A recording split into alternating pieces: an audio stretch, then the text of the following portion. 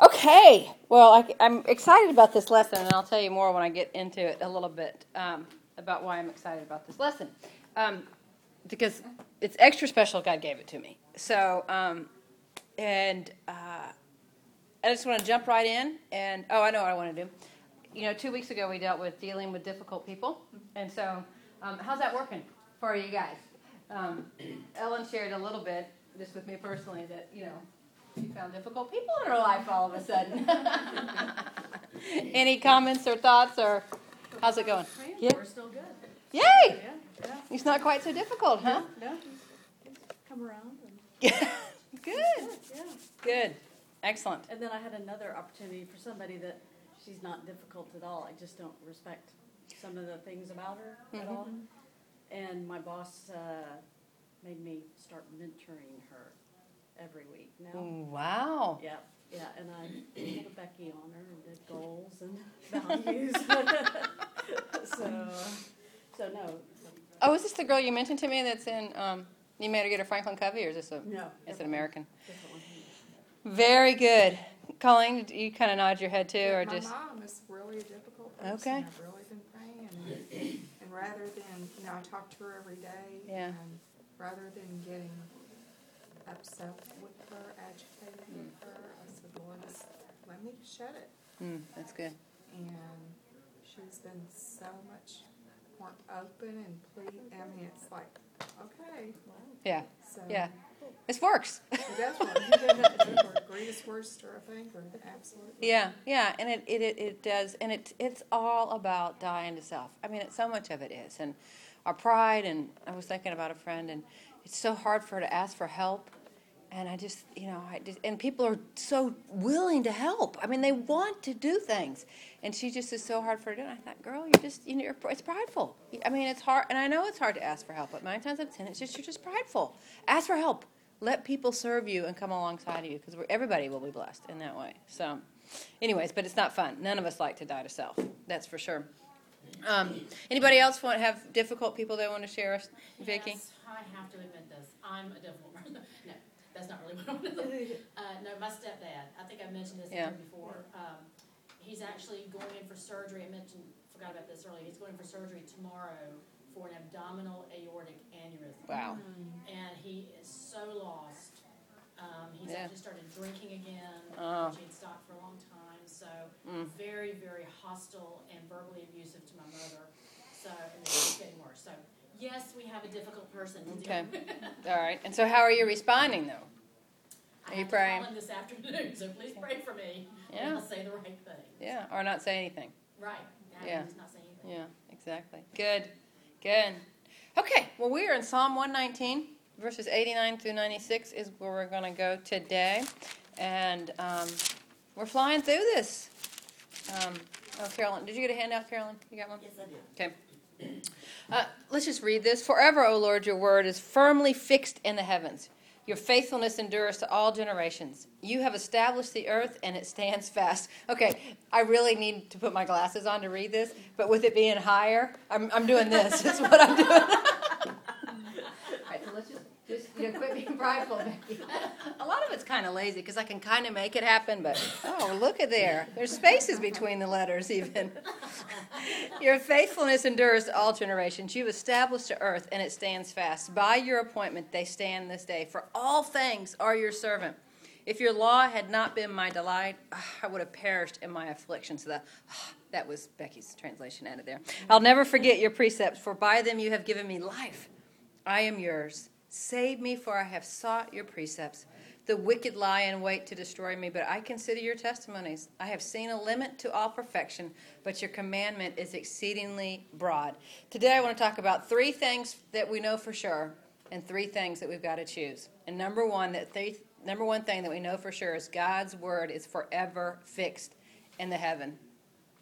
You guys know how much I love the word of God, and how, it's life. And we'll talk, that's one of the points too, but I mean, it's just everything we need for life and godliness is in the Word, and it's available to us, and we just don't know it. I'm reading through the Bible, and I was in Job, and I was really struggling when I was reading through Job, because I was like, you're reading it, and I wasn't struggling like Job was struggling, But when you're reading it, you're like, okay, what's the voice of the, you can't hear the voice of the person writing. So is he being sarcastic? Is he being, and so it was, of course I probably could have pulled a commentary out, but I'm on a mission to read the Bible through. And so, so he's like, I didn't underline things. I didn't make notes in it. I mean, but listen to this. So Job 23:12. I have not departed from the commandment of his lips.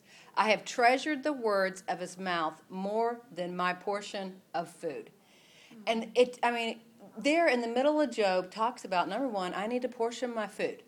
I mean, I need to not just eat as large a, portion control. It's not rocket science. I mean, we want to control our weight. We do portion control on that. And that we need to understand that his words are better than food.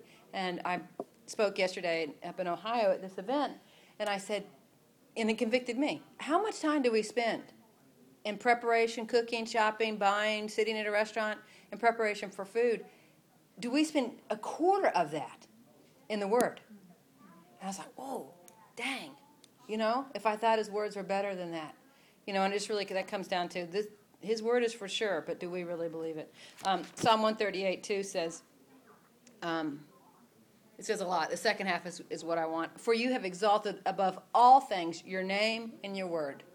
Your name and your word. At the end of it all, when Jesus comes back, or when Jesus comes back, or when we go to heaven, really, the only two things we take with us are people and the word. Jesus is already there. But everything else is gone. I had a mentor tell me, you know what? We're on a really, really bad vacation, living in crummy hotels, driving around rental cars, because this is all temporary. This is all going to, nothing that we see. Nothing that we see. 2 Corinthians 4:17, and I did not know these two verses were together that I was heading for. I knew I wanted both of these verses, but I didn't realize until I did the Bible Gateway that they were side by side. 2 Corinthians 4:17 and 18 says this: For this light momentary affliction is preparing for us an eternal weight of glory beyond all comparisons. So whatever is going on, and this is Paul just talked about, I've been beaten, I've been slain, these are all just light momentary afflictions. This is for a short season. And so, I only got my mom 50 years, 60 years, 70 years. It's short. I'm going to keep my mouth shut. My stepdad's dead. I'm going to keep my mouth, because this is light momentary afflictions that we're going through. For me, I had an awful night's sleeping Friday night. I'm in a hotel, and I love football, So I watched the West Virginia Marshall game, and I don't know if any of you guys even care about this, but Marshall who saw the movie We Are Marshall, which is that plane crashed in the 70s, and everybody except for one coach was killed, so it's just the spirit. They're all thugs right now, I think, but they lost they were up by 15 points with 10 minutes left in the game, and they lost the game, and so I couldn't go to sleep because I thought I could never be married to a coach or have kids playing ball because I couldn't make it. I was freaking. I didn't even know these boys, and I felt bad for them, and so I didn't sleep well last night. And then we did our event yesterday, and 6:30 caught a flight from Ohio to Atlanta. You have to go from Cincinnati to Atlanta to get to Houston on Saturday. But I want to get back to teach the lesson because I know I'd be gone, and so we get to Atlanta. And I look at the board, and then my 9:30 flight's been delayed to 10. And then my 10 o'clock flight's been delayed to 11. And then my 11 o'clock flight's been delayed to 11:45. And about, 10:30, 9:30, sometime, I started texting Vicki and said, Vicki, I'm not sure if I'm going to be able to teach in the morning. I don't know if I'm going to get awake. And so... it is. 9:30 flight, that's usually my bedtime. I'm just getting on a flight in Atlanta. We finally took off about midnight, and I got in about 2. At least the good thing is that I had a row by myself, so I was able to sleep for a lot of the time. But all that, light sleep, airport food, that is very light, and it's momentary compared to the eternal weight of glory. And the Lord woke me up at 6:30 this morning and gave me the lesson, and... I kind of knew where I was, but I wasn't sure what we were supposed to do. And so I texted Vicki and said, hold the precious. I got a word. It's light momentary afflictions for eternal weight of glory that we need to press on and make it worth. And so I take a nap this afternoon, no big deal. Verse 18, though, and this is what I love. I didn't know these went together. As we look not to the things that are seen, but to the things that are unseen. Everything that we see around us today is going to be gone. Everything. Our bodies, everything that our physical eyes can see today will be gone. And we need to not look at these physical things that are around us, but we need to look at the unseen things, the eternal things that we can't see. People's, even dealing relationally with people, their emotions. You can't even see their emotions. But hey, how are we doing? I mean, they might read it all over their face, but we need to think about those things. So God's word is fixed forever in heaven, and we need to be mindful of his word, and then we need to understand that we need to be fixed on heaven as well. Fix our eyes on Jesus Christ and the goal that's set before us, and we can press on with that.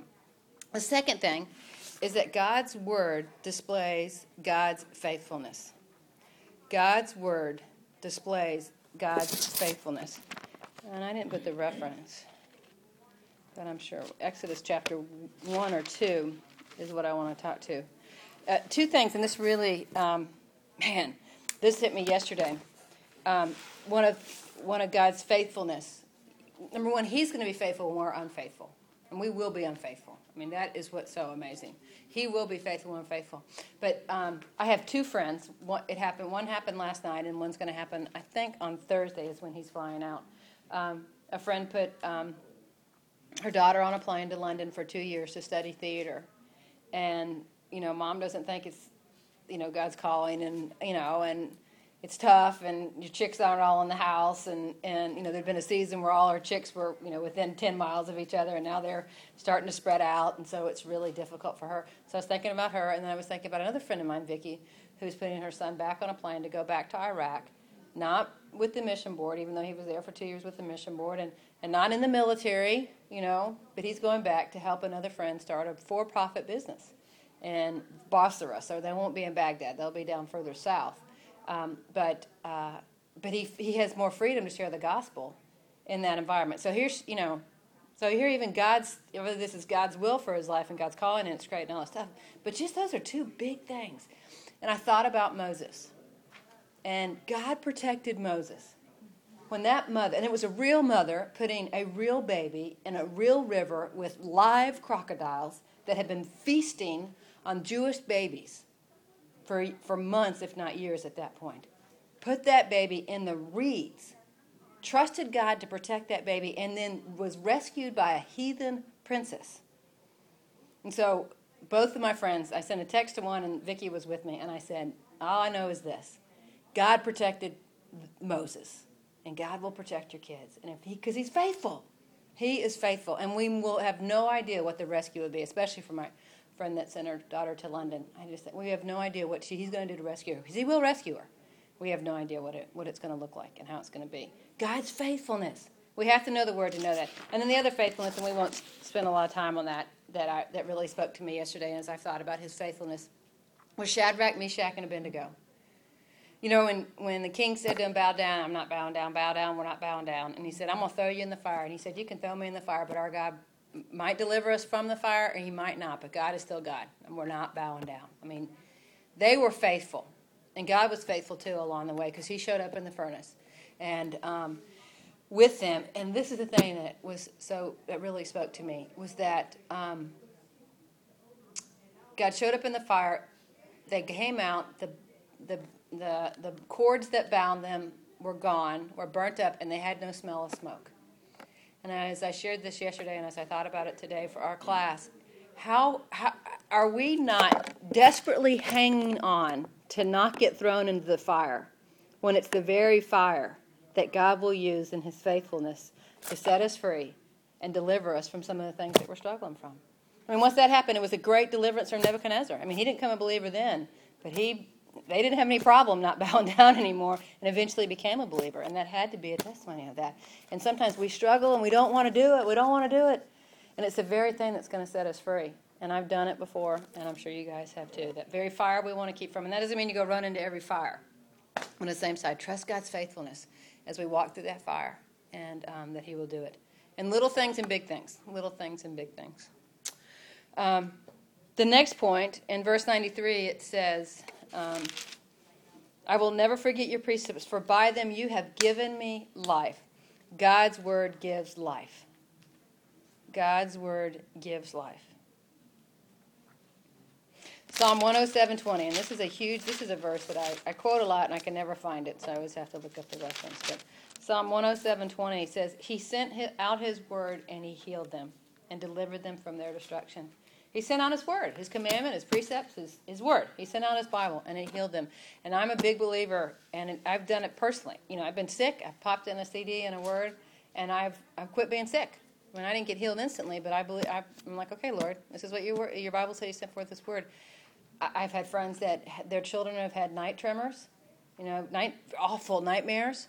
And they would put the word, play it on the CD, just have it play continuous in their room, and the kid would quit, and acknowledge it. Okay, Susie, if you wake up and you're scared, listen, Jesus is right here talking to you. He sent forth His word and He healed them. I've had friends. This one lady, it's an acquaintance. I didn't know her personally, real close, but I knew her, and I knew her name. And she was in a really crazy environment, and life was crazy around her with children and kids, and she felt like she was going crazy. She said, I cannot focus on anything. So she started playing the word, getting earbuds, and as she slept at night, she played the word just all night long. And of course, I couldn't go to sleep with that, but she could. And she went, and she said within 30 days, it was like she started getting her sanity back. Nothing changed around her. Circumstances were still crazy, but it healed her. And He sent forth His word and healed her, and that is, I believe that so much. His word also gives life. Genesis 1, 3. We've all, pastors taught about it, and we've all heard it before. And God said, let there be light, and there was light. Let there be light, and there was light. These things we know to be sure. His word will give life.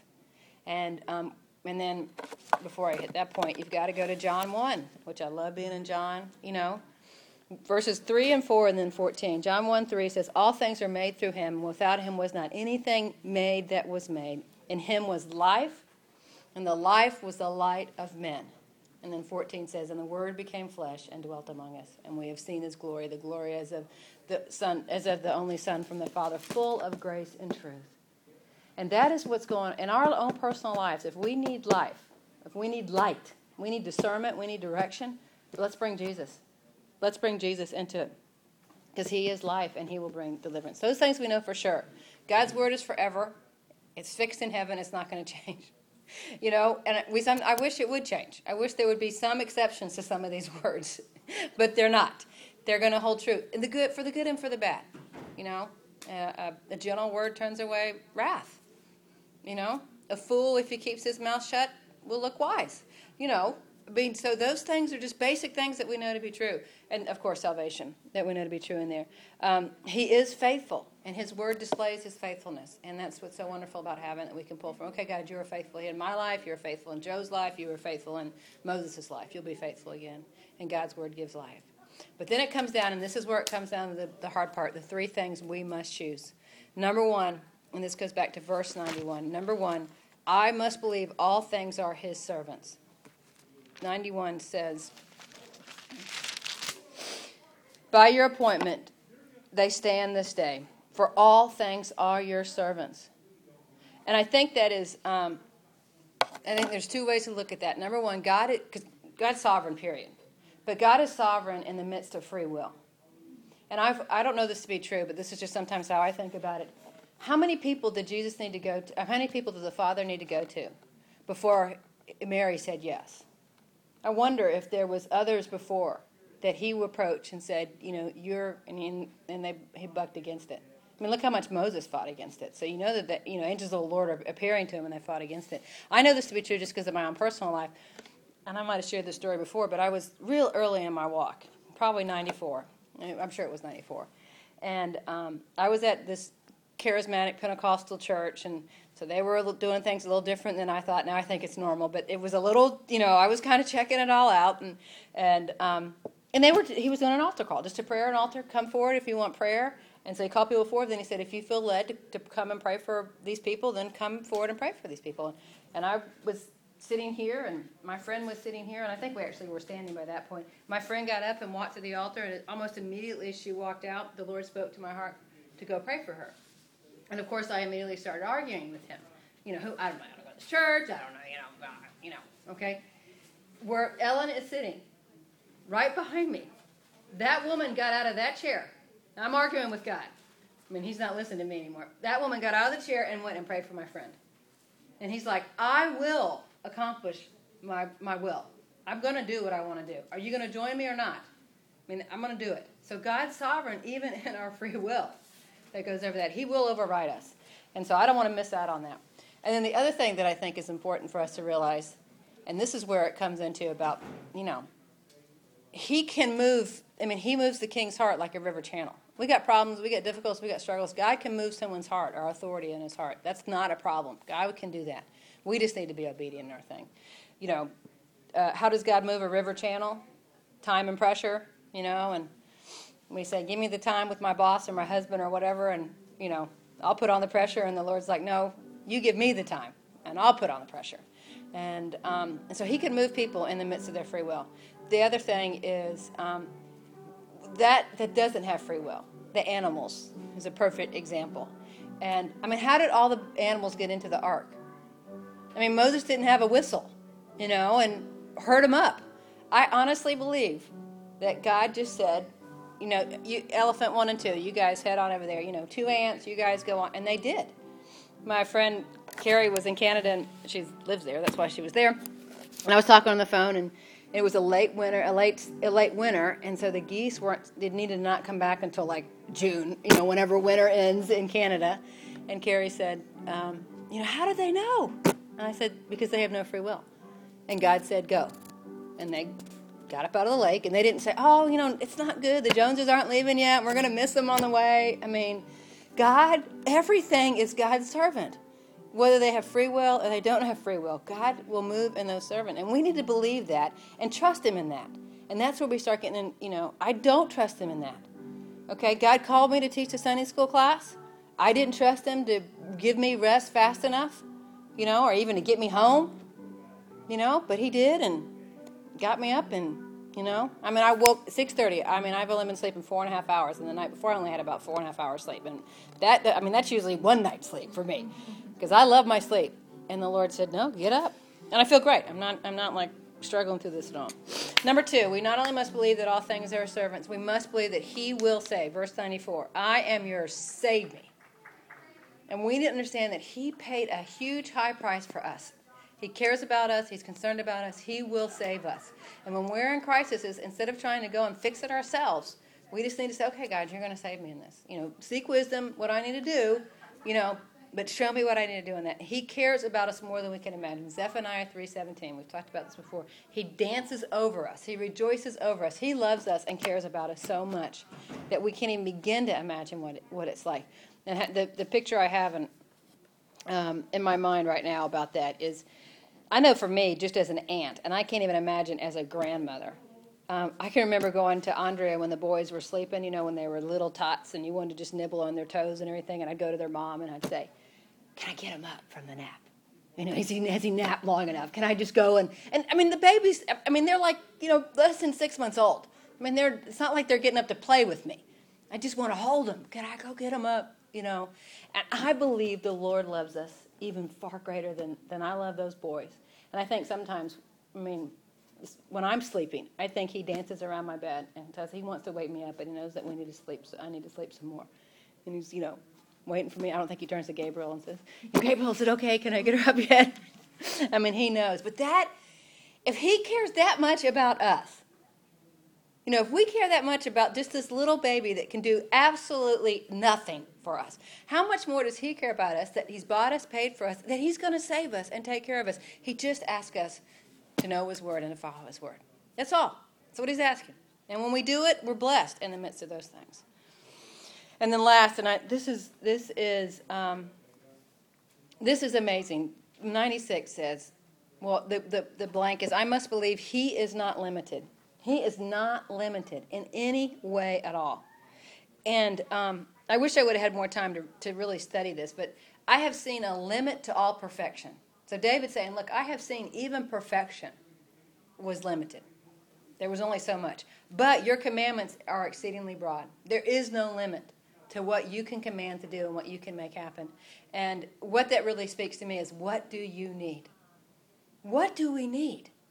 And let's just stop, take the time and say, God, this is what I need. emotionally, mentally, physically, spiritually, this is what I need. I need peace in this area. I need hope in this area. God, I need you to help me figure out my finances. God, I need finances. Lord, show me how I can find more finances. Show me what I can do to make a difference in that. Lord, I need a companion. Hey, I need wisdom to know about this or that path I need to take it at work or at home or whatever the situation is. I need peace for my kids. I need protection for my kids. Carolyn's sent them off to Canada. I mean, it's not Iraq, but it's not, the chicks aren't here in the house, and she needs peace in that. And that might be a moment-by-moment kind of thing. But those are the things. What do you need?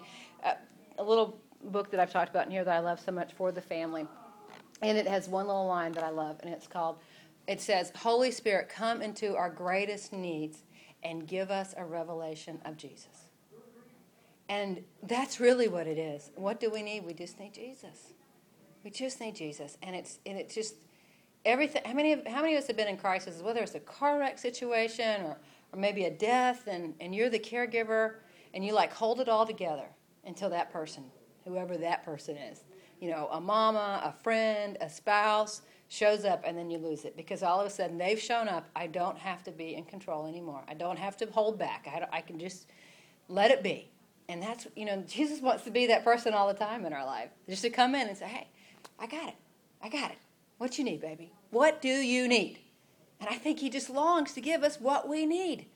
What do you need? And all tied back with, Psalm 84:11. He withholds no good things that walk in righteousness. So he's not going to say yes to everything.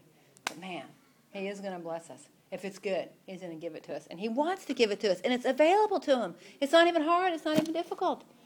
You need a house. You need a job. You need something moved. You need somebody to act different. Okay. We can do that, But 9 times out of 10, this is what we don't like. I wish my mom wasn't such a difficult person. Okay, well, Colleen, I need you to not respond so awful to her. Oh, wow, Mom's not so difficult. That's sometimes how it works, and we need to be willing to obey, And that's where the catch comes in, and that's where it comes in. These things we know to be true, but then it comes down to, we really believe it? Do we really believe it? And I know in my own personal life, so much of my problems come down to lack of unbelief, or lack of belief, is my own personal unbelief. I don't think God's going to come through, so I have to fix it. I don't think God really loves me, so I don't even try for something. This is all I'm worthy of. I've had to settle because I'm such a bad person. Whatever fill in the blank it is. And it's like, God's like, no, you're great, and you're wonderful, and you're fantastic, and I love you, and I want great and wonderful things for you. What do you want? I desire you more than anything else. Your beauty is, enthralled by, the king is enthralled by your beauty. What do you want? What do you need? And he can provide that for you. So my challenge, I'd encourage you guys to do is to really take some time this week and find that 15, 20, 30 minutes, even if it's just taking a whole quiet time, which is hard for me because I have things I want to check off when I do my quiet time, but to just sit and just really just make a list. Lord, in these areas of my life, and personally, my body, my mind, my soul, my spirit, and my relationships, and my work, and my resources, and my kingdom ministry to believers and non-believers, this is some of the things I need, Lord. It's like, okay. And I think it's okay to do that. And we're not going as a Santa Claus. We all have enough of a relationship that we're not, we're not just going to him in our need, in our crisis. We're coming in a non-crisis time saying, help me work through this. And I think the Lord will be faithful to do that. So let's pray. Lord, we love you and we thank you. I thank you for these ladies, Lord. I thank you that you are all we need. You are everything that we need and far above what we need. And Lord, I pray that just as we go through this week, me as well, and preaching to the choir and sometimes, and I'm preaching to me and others, Father, and I ask, Lord, that just day after day, we would see you in a unique way and that you would reveal to us that Jesus is all that we need, and you would make that very clear in our lives. And, Lord, that you would practically give us ways to make that happen in our lives and to show us a path that we need to do in that, and that we can bring Jesus into every area of our life, Father God. You have chosen to come and dwell in us. Your intimacy with us is so great that you live inside of us. And so, Lord, help us to know how to access that and to meet our deepest needs. We love you and we praise you. In Jesus' name, amen.